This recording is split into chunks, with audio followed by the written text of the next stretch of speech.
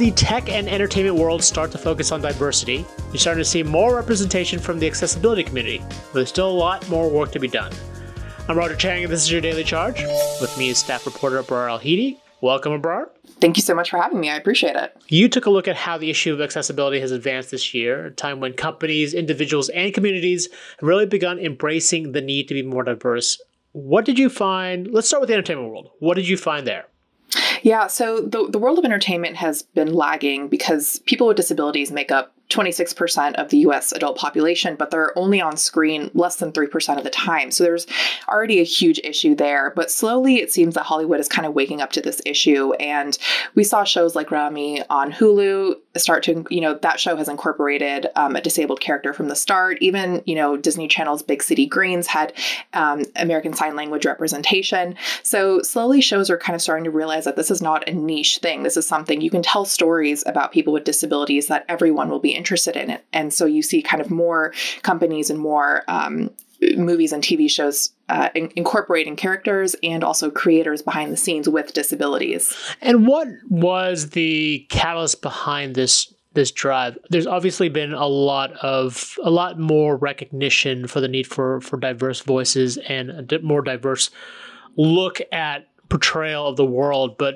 I don't know if there's any particular catalyst you could point to that's helped really sparked this change? Yeah, there definitely has been a lot of advocacy for this. There are groups like Respectability, which essentially works to make sure that there are diverse and accurate portrayals of people with disabilities on screen. And so they've kind of been constantly pushing for this, but there's also a financial aspect to this as well. So there was a 2016 report by Nielsen, which said that consumers with disabilities, in addition to their families and friends and associates, they make up $1 trillion market segment, trillion with a T. And so that's massive. And when you're Hollywood, you take note of that, as does every industry. And so, when you realize the financial gain, as well as the fact that this is just the right thing to do, and people are becoming more vocal about it, people will start to take notice. It takes time, but I think we're finally starting to get there. Yeah, it's always interesting how businesses frame this as an altruistic thing, but really, in the end, it really takes money and a financial incentive to drive this kind of change, right?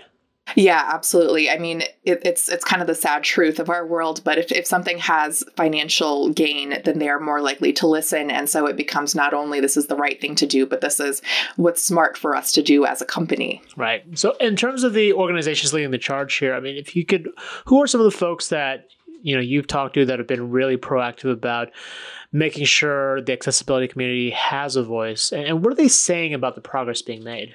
Yeah, so the first one that I'd mentioned was Respectability, which honestly does incredible work with, they have labs where they allow creators with disabilities to kind of build up skills, directing skills, writing skills, whatever it may be, and then also have connections with people in the industry because connections are everything. And so they're also starting to see that this is something that is slowly starting to dawn on people in Hollywood that, okay, this is something that is necessary. This is not just a nice to have, but this is needed. If you're going to represent America, if you're going to represent the population of the world, you have to include people with disabilities. And that includes not just people in roles that are portraying someone with a disability, but just like a normal role where somebody is a character that is part of the story. Like, that is necessary too, not just this tokenized character.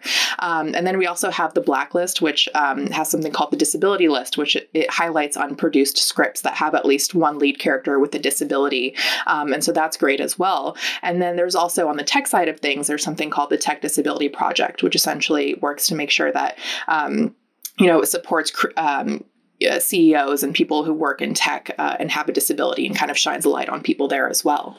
And in terms of the conversations you've been having with these groups, what are they saying about the work that still needs to be done in this area? Yeah, there's been a lot of progress, but there's still obviously room for improvement. So one of the things that a lot of social media companies have started to do, just earlier this year, IGTV, Instagram had launched automated captions on those videos. And now people are like, that's awesome, that's fabulous. But what about automated captions on Instagram stories? A lot of people post to Instagram stories, but there are no automated captions. And so if you kind of want to be proactive, you have to add them yourself, and that takes time. And so that's one area. But there's also, we're in the middle of a pandemic, and one of the issues that comes up is that COVID-19 data often isn't accessible to people who are blind. And so, and then there's also the issue of we're all reliant on our internet, but a lot of people with disabilities, especially if they're in low income communities or communities of color, they don't have access to high speed internet. And so we still have these fundamental issues too, where we need to be thinking about everybody when we're putting out data that can impact your life and your livelihood, or, just being able to connect to the internet so you can attend classes or meetings. Like, these are very fundamental things that we need to address. And so creating content from the start, that incorporates people with disabilities. But then also the biggest thing is we need to hire people with disabilities, because who would be more aware of these issues and how to fix them than somebody who actually has a disability? Right. That's a great segue, the sort of, especially the broadband access, is to talk about the tech side of things. We talked about entertainment. And I still remember when some of these bigger companies like Apple and Microsoft began speaking about this issue in a real way about 4 years ago, right when we kicked off our tech-enabled series that highlights accessibility tech. And it's been 4 years. When I say they speak out about it, I'm talking about actually at their product launches, at these big events, not just, as a social good component, but actually integrated into their main presentations. That's become, since then, it's sort of become a standard thing to talk about. But I'm curious from your perspective how far things have progressed, how improved in the tech world when it comes to accessibility in tech. It does seem that these companies are taking these issues rather seriously, because so let's talk about Apple, for instance. They have a screen reading technology called VoiceOver, and this came out back in 2009, and this helps blind users navigate their phones. And so this is critical, because if you're dealing with a smartphone, you just have a screen, and now there are really not many buttons left on phones. And so that's kind of a game changer. And then you have, they recently released something that lets people who are blind or low vision detect people around them. And that's critical now, again, because we're in a pandemic. And so there are other, Google has also released an app called Live Transcribe, and that provides like speech to text transcriptions for people who are deaf or hard of hearing. And then again, for users who are blind, there's an app called Lookout, and you can essentially point this around your room and identify objects, and that can help you kind of figure out, how to navigate a space and understand what's around you. And you can scan documents and currency. I mean, these are incredible examples of how we can utilize technology to help people with disabilities, and just make sure that everyone is benefiting from these advancements. And same question as in the entertainment side. What more needs to be done in the area of tech when it comes to addressing the needs of the accessibility community?